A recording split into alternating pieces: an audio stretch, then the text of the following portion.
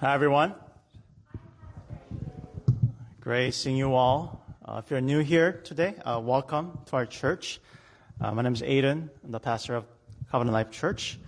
Hope you're having a great time so far. Hold on. This is... Okay, good. All right. Challenging my muscle here. All right. So I hear that we'll be feasting after the service, so definitely looking forward to, spending time together as a family in Christ. And it's always a great time that we get to, come together as a whole church. So I'm looking forward to that. And if you are also celebrating the Thanksgiving with your families, I hope you have a great time as well, and have a good catching up sessions with your families, and just great warm time with everybody. Give me just a second. This is spinning. Okay. All right. Okay. All right. Oh, got it. Praise God. All right. Hope it stays that way. All right. Let's get started now. Please turn with me to Mark 5:21 through 43. Mark 5, verses 21 through 43. It's a little long passage today, but to me, a very deep passage, and this person had a great time studying this passage for us today. So I hope you also get to hear God's voice, and may the Holy Spirit tug at your hearts through this passage. But let me read this passage in its entirety for us. So please follow with me. And then we'll go into the time of the Word together after we pray together one more time. Mark 5:21 through 43. And when Jesus had crossed again in the boat to the other side, a great crowd gathered about him, and he was beside the sea. Then came one of the rulers of the synagogue, Jairus by name. And seeing him, he fell at his feet and implored him earnestly, saying, "My little daughter is at the point of death. Come and lay your hands on her so that she may be made well and live." And he went with him. And a great crowd followed him and thronged about him. And there was a woman who had had a discharge of blood for 12 years, and who had suffered much under many physicians, and had spent all that she had, and was no better, but rather grew worse. And she had heard the reports about Jesus, and came up behind them in the crowd, and touched his garment. For she said, "If I touch even his garments, I will be made well." And immediately the flow of blood dried up, and she felt in her body that she was healed of her disease. And Jesus, perceiving in himself that power had gone out from him, immediately turned about in the crowd and said, "Who touched my garments?" And his disciples said to him, "You see the crowd pressing around you, and yet you say, 'Who touched me?'" And he looked around to see who had done it. But the woman, knowing what had happened to her, came in fear and trembling, and fell down before him and told him the whole truth. And he said to her, "Daughter, your faith has made you well. Go in peace and be healed of your disease." While he was still speaking, there came from the ruler's house some who said, "Your daughter is dead. Why trouble the teacher any further?" But overhearing what they said, Jesus said to the ruler of the synagogue, "Do not fear, only believe." And he allowed no one to follow him except Peter, James, and John, the brother of James. And they came to the house of the ruler of the synagogue, and Jesus saw a commotion, people weeping and wailing loudly. When he had entered, he said to them, "Why are you making a commotion and weeping? The child is not dead, but sleeping." And they laughed at him. But he put them all outside and took the child's father and mother and those who were with him and went in where the child was. Taking her by the hand, he said to her, "Talitha kumi," which means, "Little girl, I say to you, arise." And immediately the girl got up and began walking, for she was 12 years of age. And they were immediately overcome with amazement. And he strictly charged them that no one should know this, and told them to give her something to eat. That is God's word. Let's pray together before we go any further. Heavenly Father, thank you so much for your steadfast love towards our church and towards each one of us in different stages and walks of life, God. You are so faithful to us, and it's great to be able to celebrate Thanksgiving together today and just really get to remember how faithful you are. Lord, I pray that you would truly fill our hearts right now with gratitude and more vision of you as we hear your word, so we will leave this place more transformed and more willing to obey you in all sphere of our lives, God. I thank you for everybody here, whether in person or joining us via live stream. May we become more of one church together, week in and week out. I pray in Jesus' name. Amen. Just going right into the message portion of our service. The 3 points I have for us, as usual. Those are everyone needs the Lord, and everything is under the Lord. And third, have faith in the Lord for everything. And the title for this message is "The Lord over our life and death and everything in between." First, everyone needs the Lord.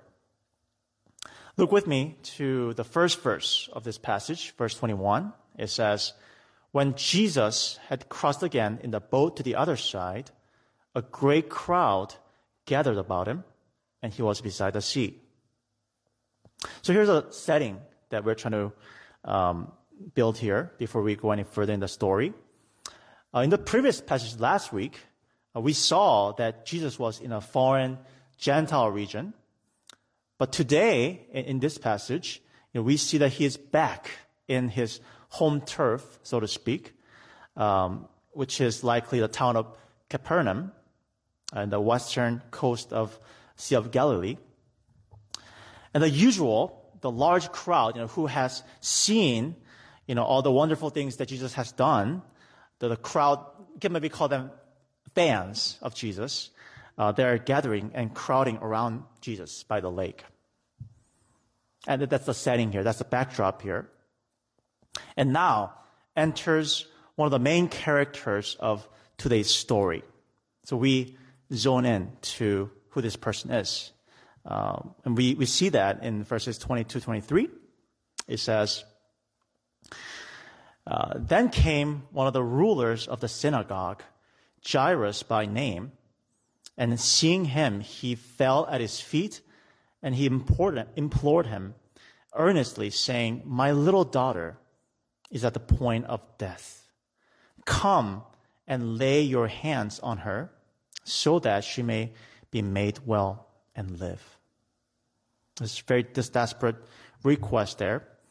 But I want you to see who Jairus is in this passage so far, here is a very important man in the local community. Why? This is a Jewish region, and you can assume that almost everybody in the town went to a local synagogue every Saturday for the Sabbath service and so forth. And this man Jairus, it says he's one of the rulers in the synagogue, meaning he was a man who had authority and recognition in the whole community, not just synagogue, but the whole town. And you can even call him celebrity. Okay? So, whenever he goes in public, people would recognize him and may even want to get his, autograph or something because he was somebody that's up there and somebody that's, well known.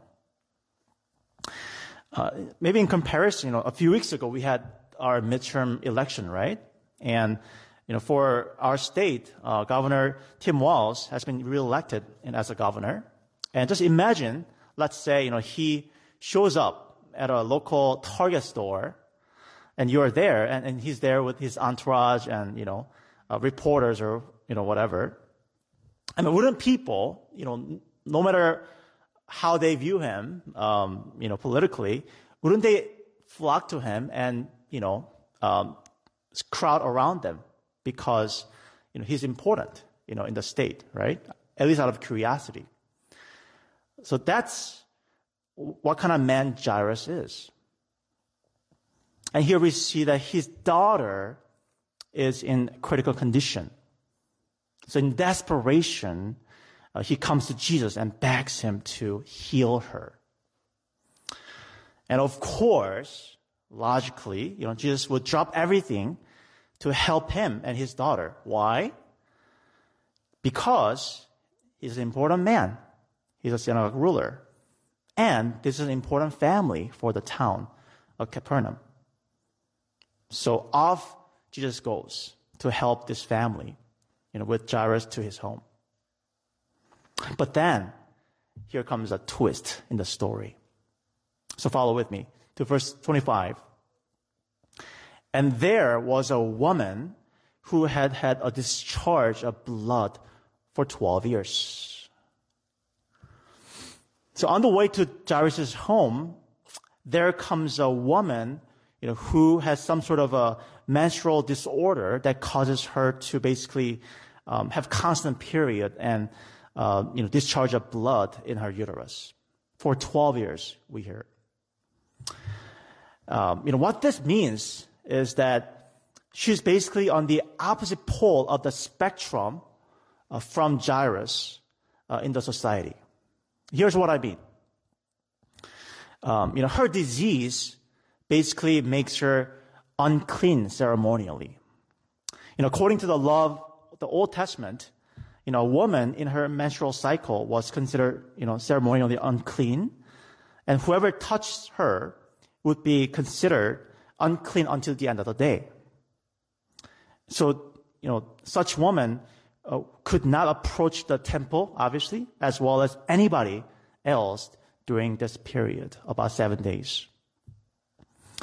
Of course, there's a similar law for, men too, for a discharge of, different kind. But the purpose of this type of laws in the ancient society, which may sound kind of, weird at first, but if you see the whole context, there's some deeper meaning. The laws of this kind was designed to understand and picture and appreciate utter holiness of God. God is so holy that only those who are pure can approach him, and only those who are pure can stay in the community of God's people. And if you think about it, because these charges are more periodic, this law is not too hard, right? I mean, it's kind of inconvenient, of course, but it's not too hard because after a few days, they can come back to normality. But you see, it's a totally different story for this woman because for her, the discharge is constant. And it says for 12 years. 12 years. So she could not, for those years, approach the temple or any other people in the community. Just put yourself in her shoe. That means she's ostracized. She had to live outside the city line, and she had to avoid other people. And in fact, other people avoid her like vermin because they don't want to become unclean. There's such shame there and embarrassment and fear of people in her. And that explains why in the story, we see her sneaking into the crowd instead of, coming strutting towards Jesus like Jairus did. But she is sneaking in from behind and approaches Jesus that way. So you see, Jairus is desired, and this woman is undesired. Jairus is important, but this woman is not, to the point that her name is not given in the story, right? But what's interesting here is that Jesus does not follow this, human man-made social structure in the story. He does not follow the convention of this structure. Because later in the story, we read that Jesus stops in the middle of the road in order to engage with this woman who has discharge of blood. And he speaks very tenderly to her. In fact, Jesus does this at the expense of Jairus' daughter. And we see that because Jesus delayed for this woman, we find that Jairus' daughter ends up dying. Although, of course, later we see that Jesus raises her back to life. But still, Jesus prioritized this woman over Jairus and his family. Meaning to Jesus, each person is precious as an image of God, regardless of their social status. To put it differently, maybe different angle, this means that each person, you and I, each person is in need of Jesus' mercy and provision and healing, no matter what we are, no matter what credential we bring to the table, no matter what we look like externally. Everyone needs Jesus, no matter who you are. And at the same time, what that means is anyone, no matter what background, can find healing and salvation and mercy with Jesus. And when I was in high school, my mom signed me up for a golf class in a community center. And I think she was trying to see if I had a future with golf. But to her dismay, it turned out that I didn't. That's the sad twist of the story. But my point here is that this class was a very beginning level. And what that meant was everyone was terrible. Some couldn't even hit the ball. Some could hit it, but the ball would only go forward, maybe a few feet. And some would hit it, but the ball would go like the opposite direction than they intended. And I was young and I was ambitious, so I was like trying to, beat everybody else in my class. And I think I was better than everybody else. But I know that I was still very terrible. You just cannot compare these guys because we're all terrible. It's the beginning level. But the thing is, most people in this class gladly admitted that they were terrible. And therefore, they tried to heed the instructor closely. And as a result, by the end of this class, after maybe a few months, we all got better because we admitted that we had the need to get better. It's kind of like that with us and God. Before the holy God, every human being is broken. And could I even say terrible because of sin? And because the world is broken and everybody's a sinner. And some of us in this humanity, some of us are Jairuses, meaning that, we may think that we are better than others because we look a little better due to our backgrounds or achievements in our lives. And some of us might be like the woman, fully knowing that we are flawed and have problems. But wherever we are coming from, which direction we are coming from, if we really want to experience healing from Jesus, you must admit that you are in need, that you must be humble enough to fall at Jesus' feet like Jairus and the woman did at Jesus' feet. If we hold on to our outward credentials and how we look and somehow, make ourselves think that we don't need Jesus, you will not experience Jesus. We all must acknowledge that we are broken. All of us are in need of God's grace. That's the first point. Second point, everything is under the Lord. And now, as we move forward in the story, we'll get to know a little more about the woman, who had the discharge of blood. So look with me to verse 26. It says, and the woman who had suffered much under many physicians and had spent all she had and was no better, but rather grew worse. She has been obviously desperate for cure because she wants to get out of, this shame and this way of isolation in her life. So she was desperate, but, she tried everything to get better, but we find out that after all that effort, everything humanly possible, she could not get better. In fact, she became bankrupt and her condition even got worse. But a few verses later, we will see that we are told that she, comes to Jesus and she believed that he could cure her even when, she just touched on the edge of his garment. She believed that she would be cured. And she does indeed become healed instantly, like right away. Again, nothing happened when she tried so hard, humanly speaking. But when she came to Jesus, done. Instant healing. And now, switching gears. Later, we learn about the daughter of Jairus too.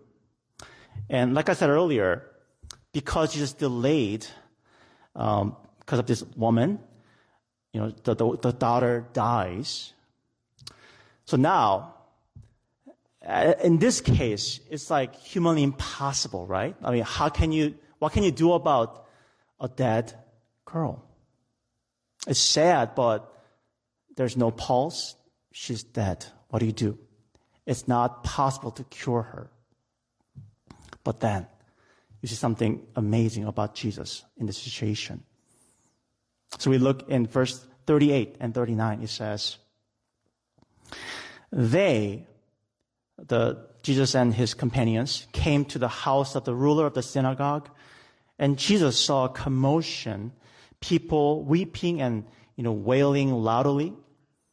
And when he had entered, he said to them, "Why are you weeping and wailing loudly?"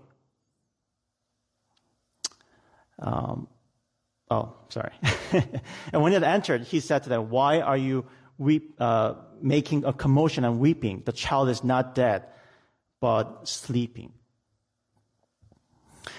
Here we see that there's a natural thing going on when people are grieving, right? People are wailing, and it's all natural human emotion in the face of death, the face of losing somebody precious, and little girl like this.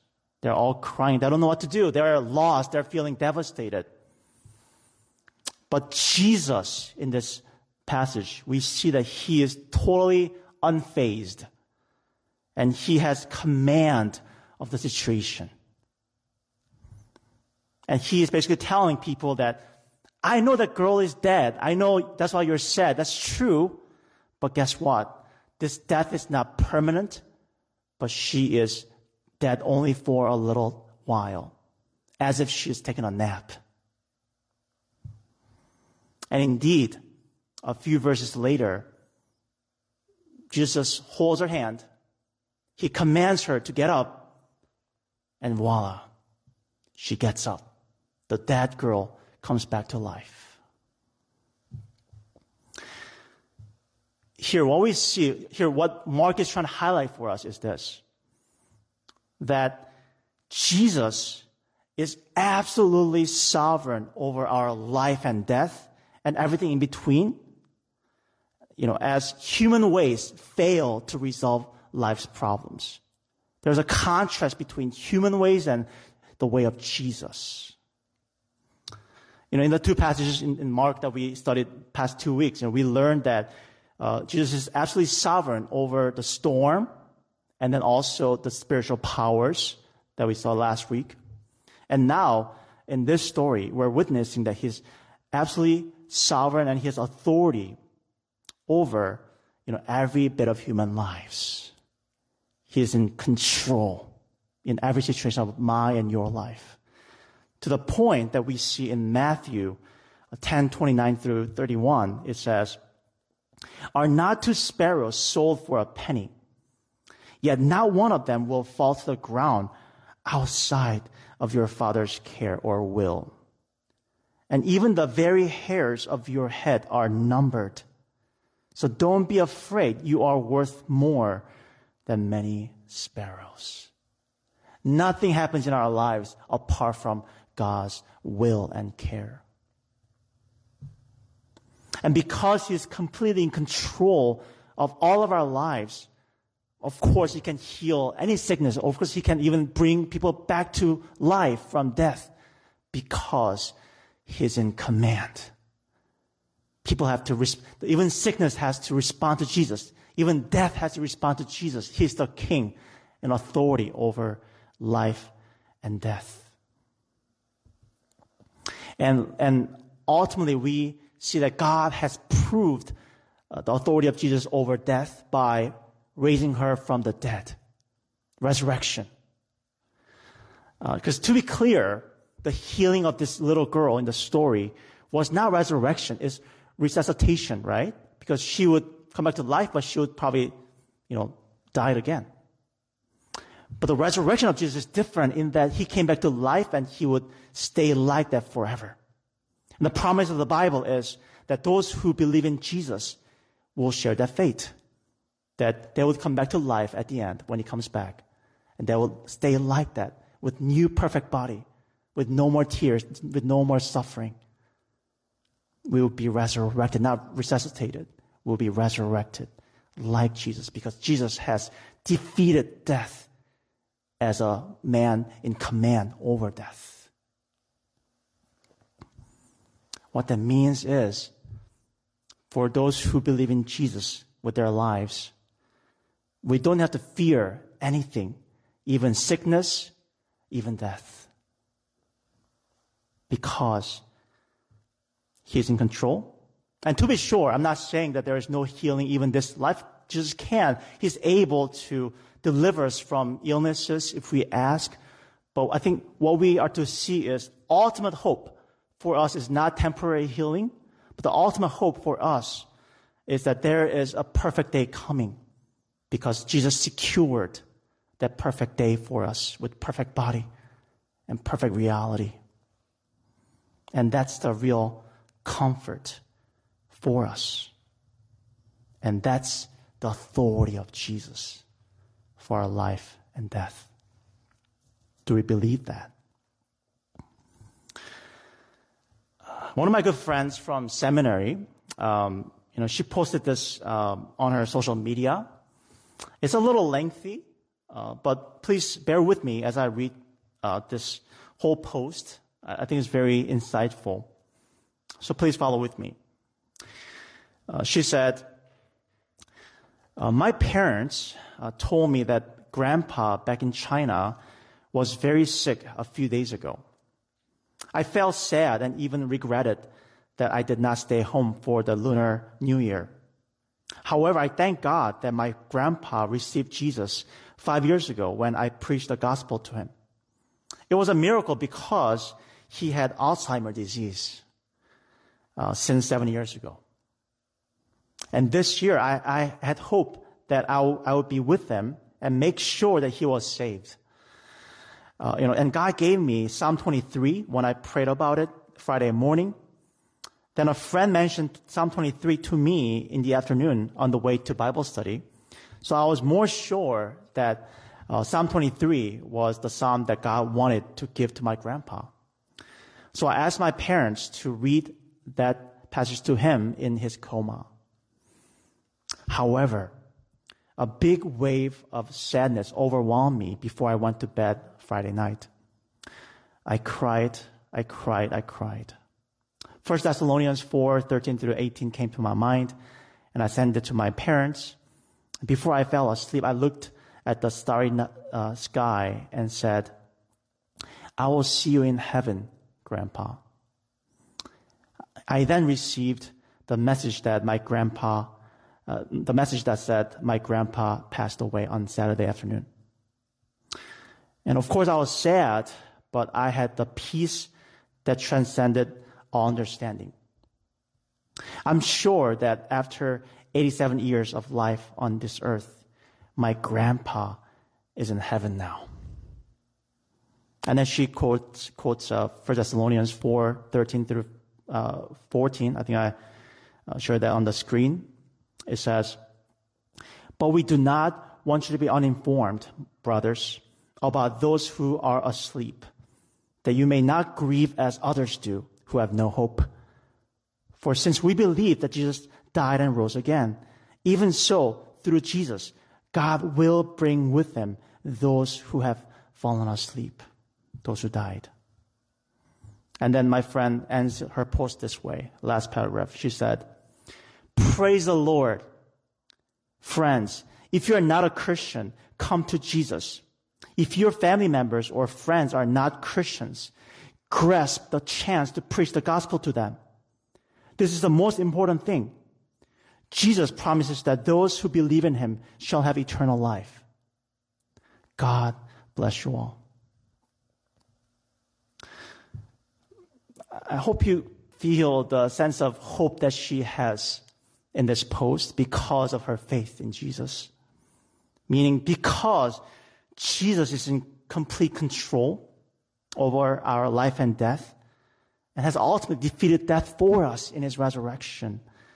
We can be confident and hopeful, even when we go through all kinds of sufferings and bodily aches and even death of ourselves and, of our dearest ones, because Jesus lives through his authority. And last point, have faith in the Lord for everything. So now, we wrap up in this way. We got to see how people responded to the authority of Jesus. And we'll see that there are two groups of how, they have responded to Jesus. Verses 30 and 31, we see one type of group.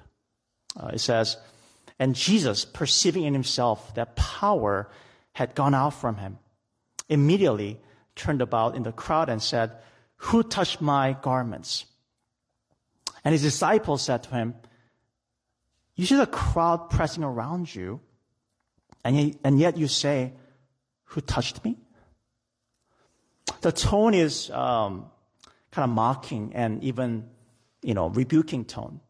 It says it was disciples who said this, meaning there's one group in this crowd where, even the disciples responded to Jesus with the skepticism and cynicism even.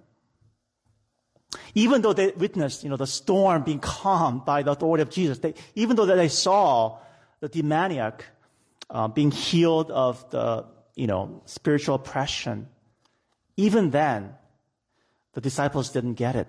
They respond to Jesus in this way, saying, what are you doing? They're all pressing around you. Like, what do you mean by who touches you? They're basically seeing things only in earthly human ways, not, spiritual ways. Seeing what Jesus is really capable of. That's why they respond that way. But look with me that there is the other group of people, and this group consists of the woman with the discharge of blood and Jairus. These people, they display faith. The faith that goes beyond even human logic. That's what we see. The woman, for example, she goes through all the trouble to squeeze into the crowd and touch Jesus' garment. And then here's what Jesus says to affirm her. Verse 34, it says, he said to her, "Daughter, your faith has made you well. Go in peace and be healed of your disease." Meaning, because she saw what other people didn't see, she gets the healing, not others. And then Jairus, when he was told that his daughter had just died, here's what Jesus says, verse 36.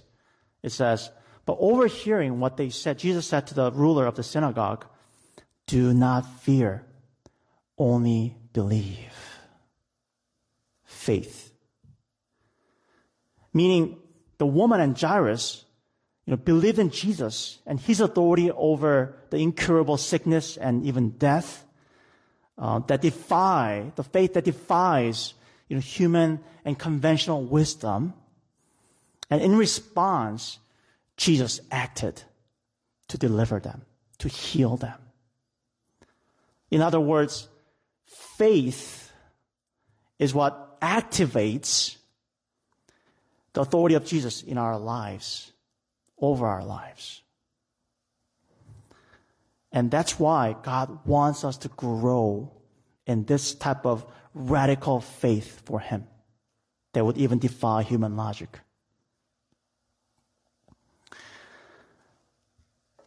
I shared this story before, but let me just share it again, just to illustrate what I'm trying to say here. When I was in college, I got into a small car accident, with my parents' minivan at the time in a parking lot.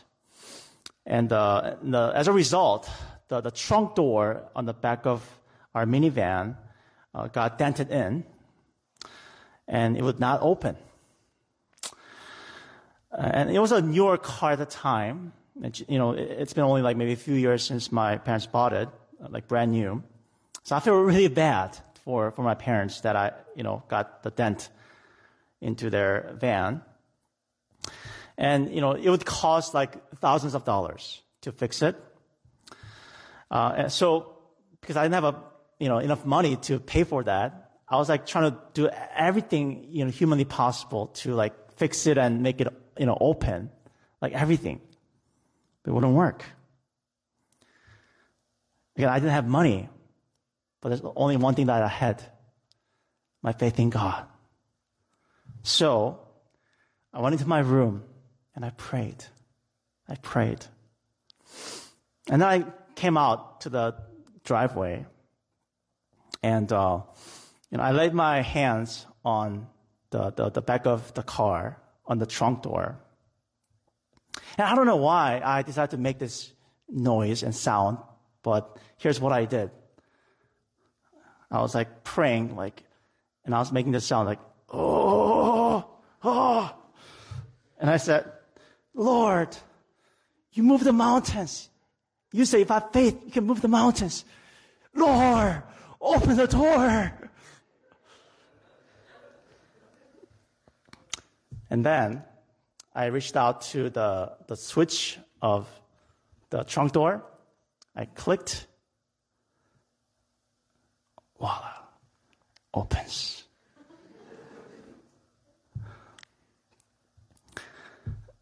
Like no joke, it opened all the way. I was almost in tears. I mean, just think about it, right? I mean, I don't know what I was doing at that time. I was like just jumping up and down or something. I was just going crazy. I was like, oh my gosh, here goes thousands of dollars saved Awesome. Praise God. But I'm pretty sure maybe, some of us would be inclined to explain it away, saying, maybe it's just a coincidence, right? Maybe some other factors played into the situation, so maybe that's what happened. But if you actually experience things like this in your life, you got to actually experience that God is real, that God is working in mysterious ways. And things like this is what, make your faith more radical and strong and desperate for God, because you get to see that He is real. Not that, everybody has to go out to the driveway and, start praying for crazy things, but I'm saying that God does answer our prayers. So what I'm trying to say here is that, please make it a habit of praying first when something happens in your life. Make it a habit when, inconveniences happen to pray and ask God in faith before you start looking for answers on your smartphone and other human ways, because that's our, default, isn't it? Meaning, when you can't find a parking spot, when you are stuck in traffic and you're late for a meeting, when you have difficult people in your life, and when, you have financial problems, when a friend or family member has health issues, and when a friend or family member, you are really wanting them to get to know Christ. When you have these situations, instead of jumping straight to, human solutions, make it a habit to plead with God first. That's what faith means. Because why? The authority of Jesus reaches every single sphere of our lives. When we pray, we recognize the authority of Jesus into our lives, you see. And to be sure, I'm not saying that you shouldn't try and use human intelligence. God gave us that. But what I'm saying is, our habit and attitude should be come to God first. Because He works better than our human logic many times. And when we do have this lifestyle of dependence on Jesus and His capacity and His work and His power, our faith grows. And He becomes magnified as the authority of our lives. Let's pray together.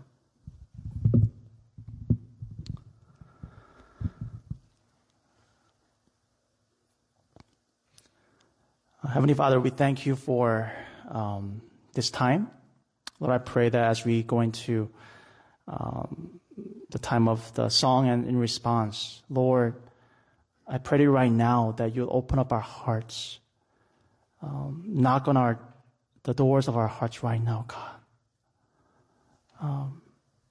So we can really see You at work in our lives and not ignore Your whisper and become people who are utterly dependent on Jesus as the true authority over our life and death, and have confidence in our lives instead of fretting because we see the lack of our efforts and our ability.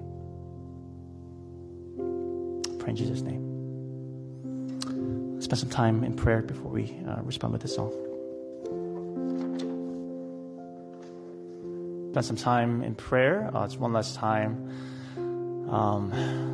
As we just think about what we just heard in God's Word, and I just imagine together of the situations, the real people that we just learned about, Jairus and the woman. These are some desperate situations, and guess what? All of us go through something similar. Maybe not the same exact kinds, but things that can really shake our lives to the point that we don't know who we are anymore. We don't know where we stand anymore. But that's where God is calling us to, arouse our faith in Him. If He's really, really in charge of everything, both life and death, what shall we fear? If He is really the authority over every situation of our lives, and guess what? Even if things don't turn out the way that we want, the end result, the end has already been written because Jesus defeated the death for us. The end will be great for those who are in Christ. So what shall we fear? God is calling us to grow our faith in Him, not just the faith that says, I believe in Christ because that's what I'm used to. No. The faith that says, I'll depend on every single thing for His glory, for my growth. Lord, help me surrender. Help me to go deeper. Help me to go beyond the shallow level of my faith, but help me to even abandon my life because I trust that You are in control. That my life is for You. And even if I lose my life, I'll live because Jesus lives. And He's my life. So could we pray together for our faith right now? That God would deepen our faith in all the situations that we face right now. And we've been seeing that no situation in our lives are accidents. God has brought those situations right now so that we will grow in our faith. So let's pray together. Whatever situation that you can think of right now in your life, let's pray that God would help us to grow through those situations more than us just getting over it. Can we do that? And then I'll close in prayer for us. Let's pray. Heavenly Father, God, we get to acknowledge the reality of death in this passage, and it is definitely not a comfortable topic, but it is what Your word brings up to us today. Death truly is a great equalizer for humanity. Nobody could avoid death. And it humbles us, and we realize that we need help. And we see the one, Jesus Christ, defeating death for us, resurrecting to a new life, a new body, waiting for us. The day is coming when we will join Him. We will truly defeat death. And we will be joyful forever. Oh Lord, help us to trust this reality, because if we do, everything else will fall into places in our lives. We'll prioritize what's most important in our lives and abandon things that are not as important. God, I pray for those of us who might be going through some excruciating times right now, things that are keeping them awake at night. Lord, I pray that You would comfort them, just as You spoke tenderly to the woman with the discharge of blood. The daughter, son, my child, believe, and your faith will heal you. May You strengthen them, God. Meet them where they are.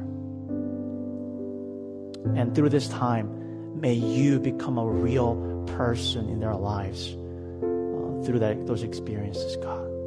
Strengthen them. Empower them. But thank You, Lord, for equipping us as a church and as Your people. If there are those of us who are joining us as not yet a believer, I pray that You would meet them as well and help them to understand the gospel and join in the reality of heaven-bound reality, God. Thank You, Lord.